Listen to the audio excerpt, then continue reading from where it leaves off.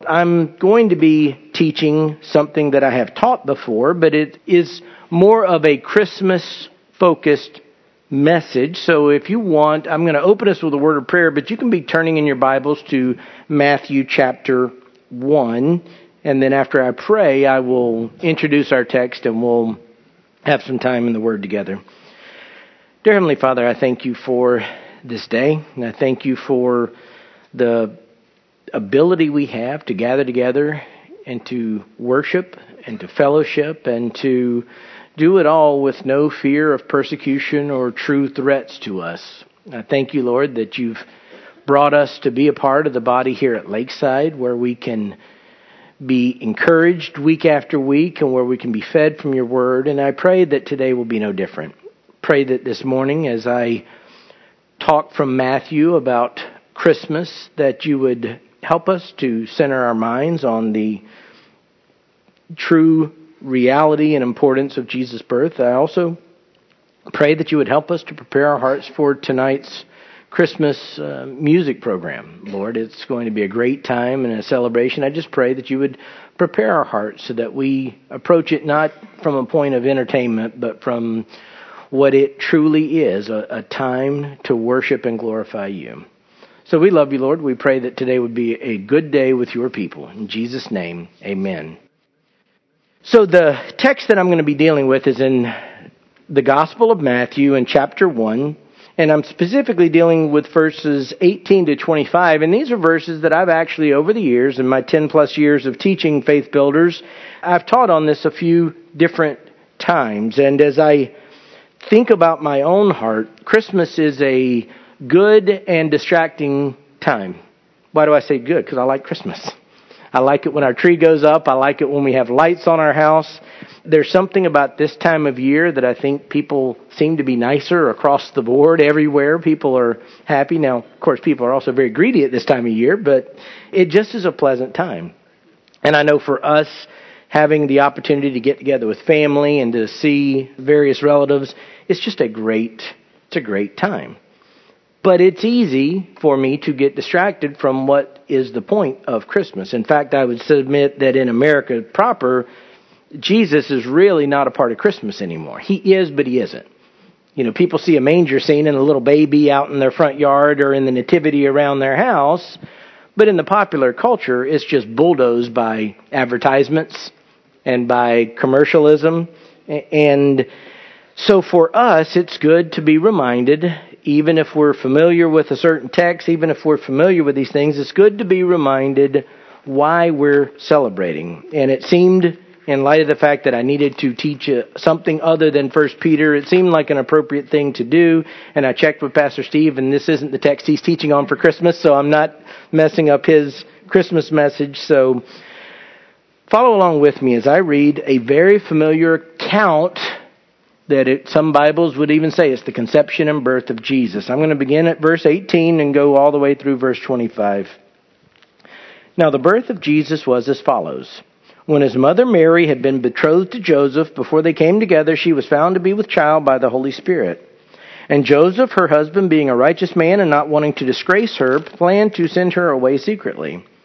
But when he had considered this, behold, an angel of the Lord appeared to him in a dream, saying, Joseph, son of David, do not be afraid to take Mary as your wife, for the child who has been conceived in her is of the Holy Spirit. She will bear a son, and you shall call his name Jesus, for he will save his people from their sins. Now all this took place to fulfill what was spoken by the Lord through the prophet. Behold, the virgin shall be with child and shall bear a son, and they shall call his name Emmanuel, which translated means God with us. And Joseph awoke from his sleep and did as the angel of the Lord commanded him, and took Mary as his wife, but kept her a virgin until she gave birth to a son, and he called his name Jesus. From a historical standpoint, very few people that attend a church like Lakeside regularly have not heard an account like that. But for us this morning, I want to get past the familiarity, and if you've taken notes in the past, you probably perhaps have some notes like this, but I'm just going to give you 3 things to remember to keep a proper focus on Jesus during this Christmas season. 3 things to remember this Christmas season to keep a proper focus on Christ. And the first thing that I want to highlight from the text, and it should be encouraging, it should be something that brings us great hope, remember the power of God. Remember the power of God. And I get this thought from verses 18 to 21. And it starts out with that familiar text.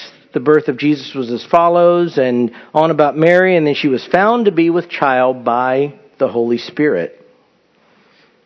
If you've ever witnessed to people for very long that have objections to Christianity, this is one of them. How can a virgin have a child? Got a family member I've witnessed to for years that we've had a lot of discussions about this. That's not possible.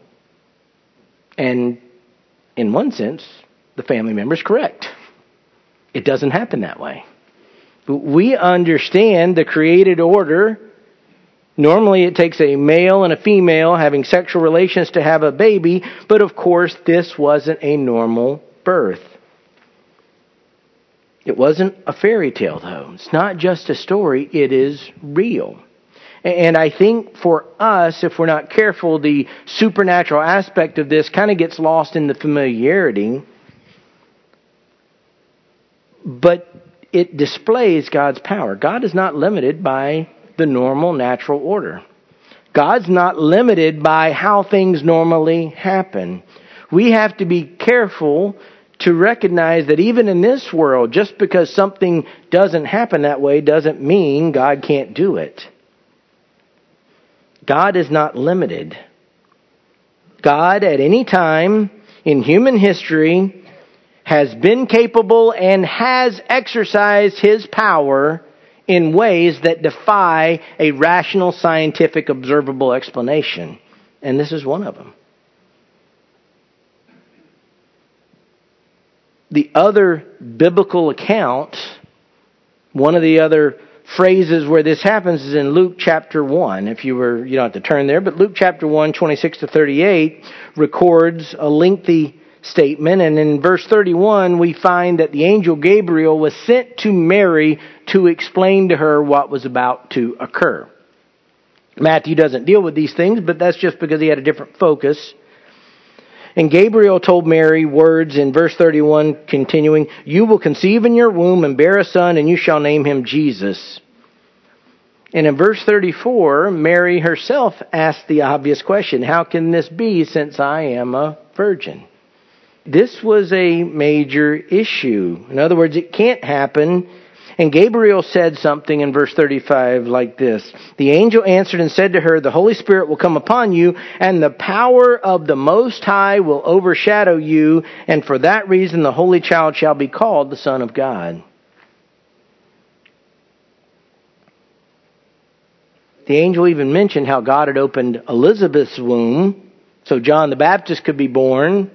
And in verse 37 of chapter 1 of Luke, you see this phraseology, "For nothing will be impossible with God." I think for all of us, that's one of the takeaways from a text like this. Nothing's impossible with God. Every week we read about and we are confronted with people who are going through serious challenges. There are people in Lakeside right now that are very, very ill. There are people that are going to the hospital unexpectedly. There are people, even at this time of year, who lose their jobs, whose homes are threatened. There are constantly issues in the lives of believers. And at times, if we're not careful and we only look at things from an earthly perspective, it seems like it's out of control and we can become discouraged and lose heart. It's good to remember at those times all of the accounts in the Bible about the power of God. He can intervene for His glory at any time, and nothing is impossible with Him. And that should be our hope. It should be a reminder to us at Christmas time, as we think about what we're singing about and what we're celebrating, that it was God's power on display. Another aspect of this power is seen of God intervening supernaturally to stop a very logical but very wrong course of action by Joseph. In verses 18 to 20, we already read 18, but 19 and 20, makes it clear of something that happened after it was obvious Mary was pregnant. And Joseph, her husband, being a righteous man and not wanting to disgrace her, planned to send her away secretly.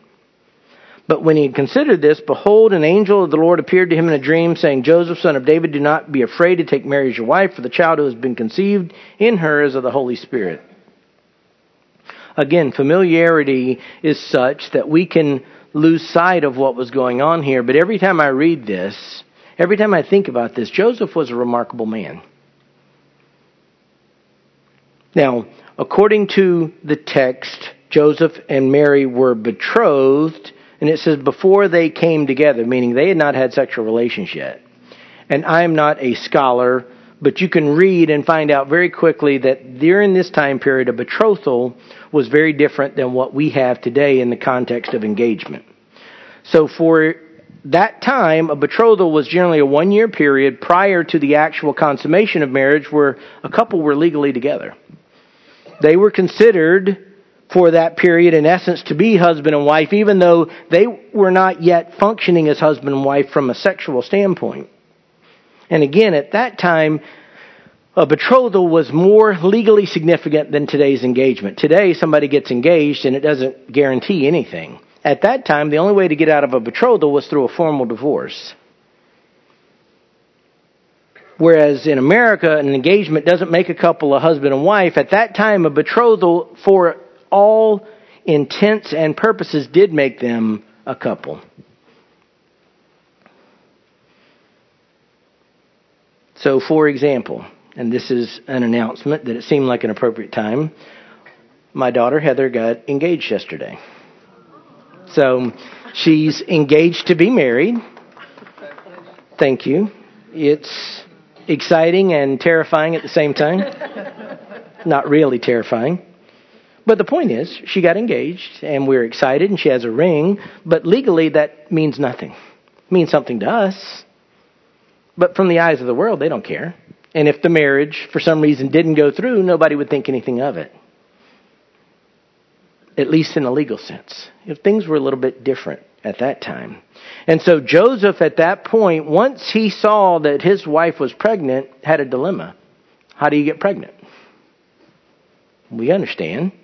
You have sexual relations. And Joseph knows it wasn't me.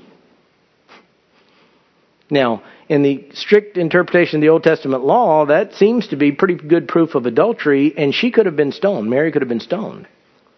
There's a biblical account, and if you connect some timelines, I think it fits pretty good. When Mary first found out, at one point Mary went away for 3 months and saw her cousin Elizabeth. And if you recall, she went there and the baby leapt in her womb because John the Baptist and Jesus, some supernatural way, that they knew what was going on. But here was the point. You could imagine if you're engaged and your prospective spouse, your wife, goes away for 3 months and she comes back with child. What are you going to think? That was a bad thing that happened during that 3 months. And Joseph had no way of knowing anything else. Now, it's interesting because rather than being angry and vindictive, he was going to try and let Mary slip out of the scene. He didn't want to disgrace her. That says something about his character. He didn't want to humiliate her, which he could have by rights. He didn't want to hold her up to ridicule and scorn, which he could have, and some of us would have wanted to if we felt wronged. But God's power stepped in again. Because God intervened and he directly sent a message through an angel to Joseph in a dream to let him know everything's okay. This isn't what you think. This is from me. What's interesting is while we know this, it's likely that everybody else still thought bad things. Probably everybody else still was whispering, "Can you believe she's pregnant?" And you can imagine all of that. And yet God intervened and Joseph listened to the Lord. And he did exactly what God said. And God in his power stepped in to not only stop a dissolution of a marriage that didn't need to occur, but to give a man who would have been publicly shamed hope and encouragement that says, ignore it all. This is from me. God showed his power in Jesus' conception. God showed his power even in protecting the relationship of Jesus' earthly parents from scandal and embarrassment and an unwarranted divorce. Again, Joseph responded properly. You have to skip down to verse 24 and 25. But Joseph awoke from his sleep and did as the angel of the Lord commanded him, and took Mary as a wife, but kept her a virgin until she gave birth to a son, and he called his name Jesus. Joseph obeyed, but it was God's power that stepped in to stop everything. It's always important to remember at this time of year and at every other time of year, God knows everything. And at times when we look at the world and we think we know what's going on, we really don't. Sometimes we think we've sized up the situation and we know everything, but we don't know everything. And God won't necessarily come to us in a dream and tell us otherwise, but we have to make allowances for the fact that at any given point, particularly if we are going through hardship, we may not know everything that's going on from an eternal perspective. But we know this: God's in control and God has the power to protect you no matter what. So the first thing to remember at this time of year, remember the power of God. Second, remember the holiness of God. And I think Lakeside does a better job of emphasizing this than many places I've been, because you're blessed, I think, at this church to have many men that are all doing the same thing. They're teaching the Word. And you can't get to Christmas apart from God's holiness. Now, specifically, when we think about Christmas, again, God's holiness doesn't always come into play. You're picturing a little baby in a manger. There's no room for them in the inn, and all the stories. And some shepherds that come around. And were there 3 wise men, or was that just 3 gifts? And were there more people? We have all these images, but the reality is God's holiness is the reason for Christmas.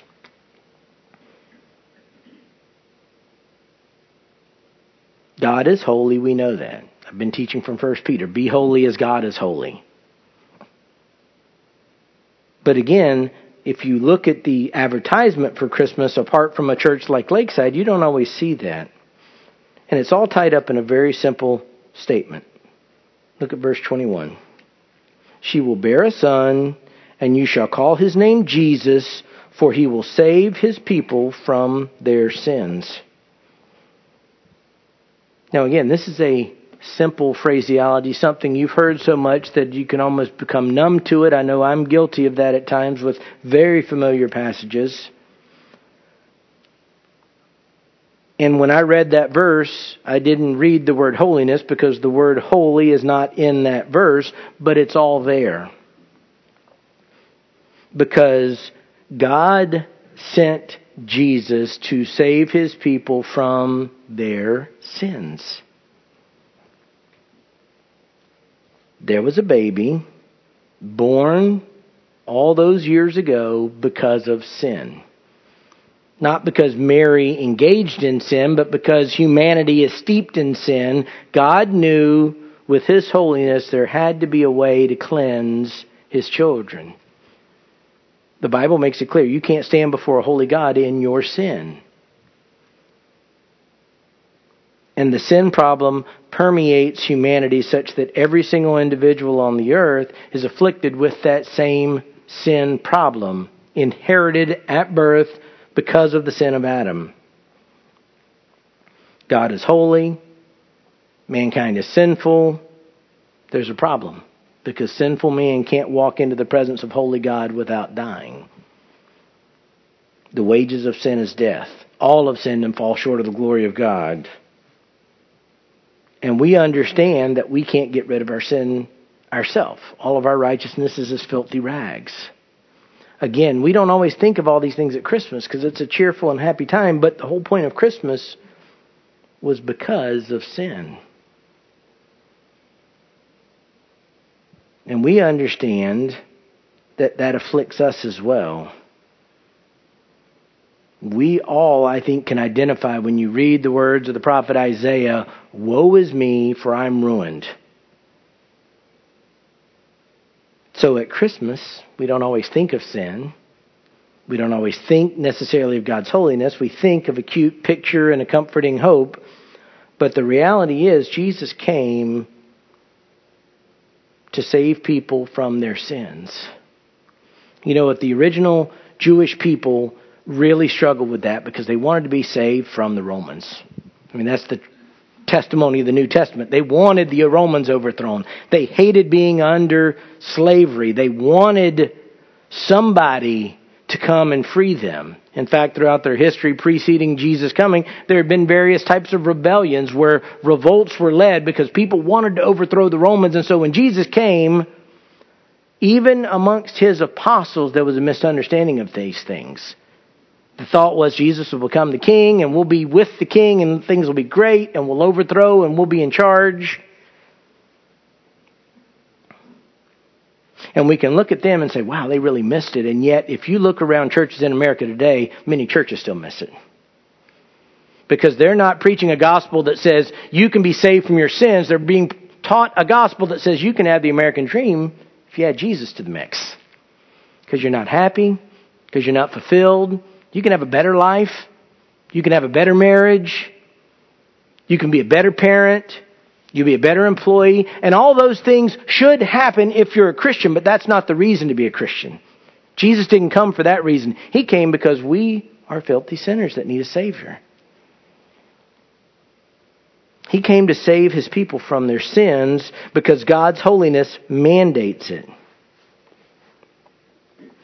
So let me encourage you, as you talk about Christmas with your kids or your grandkids or your neighbors, at some point remember to talk about why it's there. We've got a familiar chant, and Jesus is the reason for the season. He is, but what's the reason for Jesus? Don't assume people know that. Don't assume they understand that this is all about God's holiness. That's the thing that excites me about tonight's Christmas production. I don't know all of it. I've seen parts of it. It's going to be so gospel-centered. And even in talking about the birth of Jesus, it's going to be talking about the cross, which is what makes it the point of it all. That's why I would encourage you, if you have unbelieving family and friends, even if they won't come to the performance, get them online. Send them a link. So remember the power of God, remember the holiness of God, and finally, and this is the part that as believers it gives us great comfort, remember the mercy of God. I have said it before in different contexts, but if you only have God's power and God's holiness without God's mercy, it's really terrifying. The Scripture says, terrifying thing to fall into the hands of the living God. We praise the Lord that God who is terrifying is also merciful. Well, verse 22 and 23 makes it clear that this was always God's plan. Now, all this took place to fulfill spoken by the Lord through the prophet, meaning this is an Old Testament prophecy being fulfilled at our present time. Behold, the virgin shall be with child and shall bear a son, and they shall call his name Emmanuel, which translated means God with us. It means that God was always going to deal with the sin problem by sending a Savior. One of the things that used to puzzle me before I was truly saved was when you have the account after Jesus had risen from the dead and he talked to some disciples on the road to Emmaus. And it says, beginning with Moses and the prophets, he revealed to them all about himself in the Old Testament. And I used to think, I want to see that. What did he show them? And then as God saved me and I started going to Bible teaching churches that taught the whole counsel of God, it starts jumping off the pages. You see Jesus throughout the Old Testament. Now, some people see him where he isn't. They see him under every rock of the Old Testament.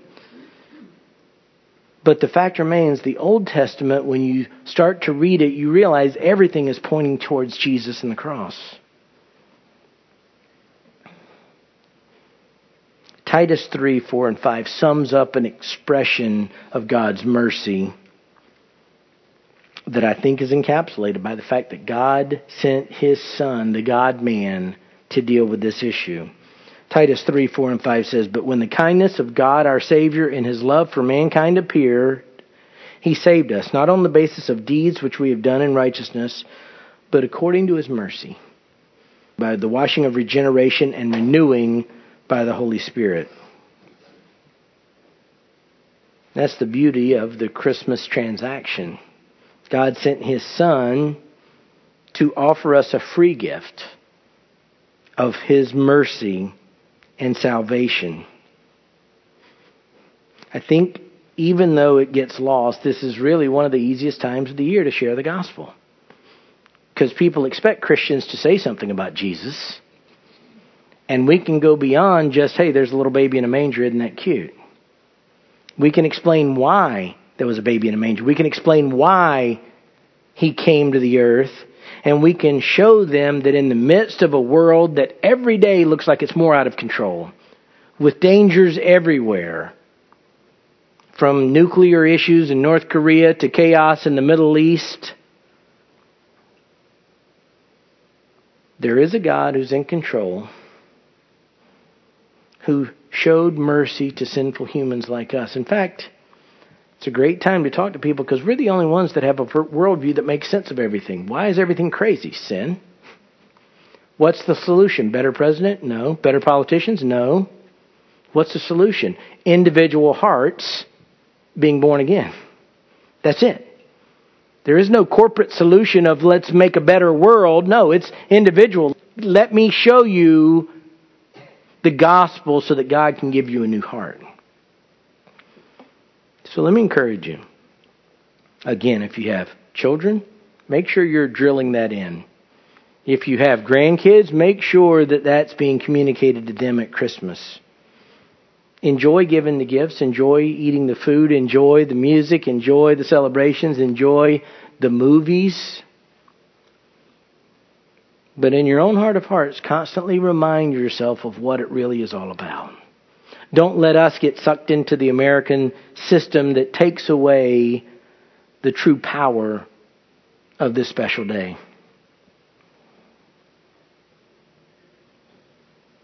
So focus on yourself, first and foremost, your heart, and then those around you can be impacted. So let me close this time in prayer. We have plenty of time for our small group prayer. If you're visiting with us, we just divide into groups. Join whatever group's close to you. But for everybody else, you sort of know where you're going, and we can have some time to pray. So, dear Heavenly Father, I thank you for this day. I thank you for your word. Lord, the familiarity of your word is a comfort in one sense. Shows that we've been putting your word in our hearts and that we're in a church that teaches the word and that we are amongst a people that believe the word. But Lord, the significance at times can be lost in the familiarity. So I pray for myself and I pray for my family and I pray for my brothers and sisters here in the Faith Builders class that your purpose of sending Jesus to this earth would not be lost on us this holiday season. Lord, we have a lot of Christmas-type activities between now and December 25th, the day that we just mark on a calendar to celebrate Christ's birth. Lord, we're going to have countless interactions with other people, some believers, some unbelievers. I pray that you would put in our hearts a reminder of the significance of all of this, of your power, of your holiness, of your mercy. And I pray that perhaps more this year than any other, we might be those who proclaim why Christmas even exists. It's not just a holiday, it's not just things. It's about a baby named Jesus who would save his people from their sins. We thank you, Lord, for all these things. In Jesus' name, amen.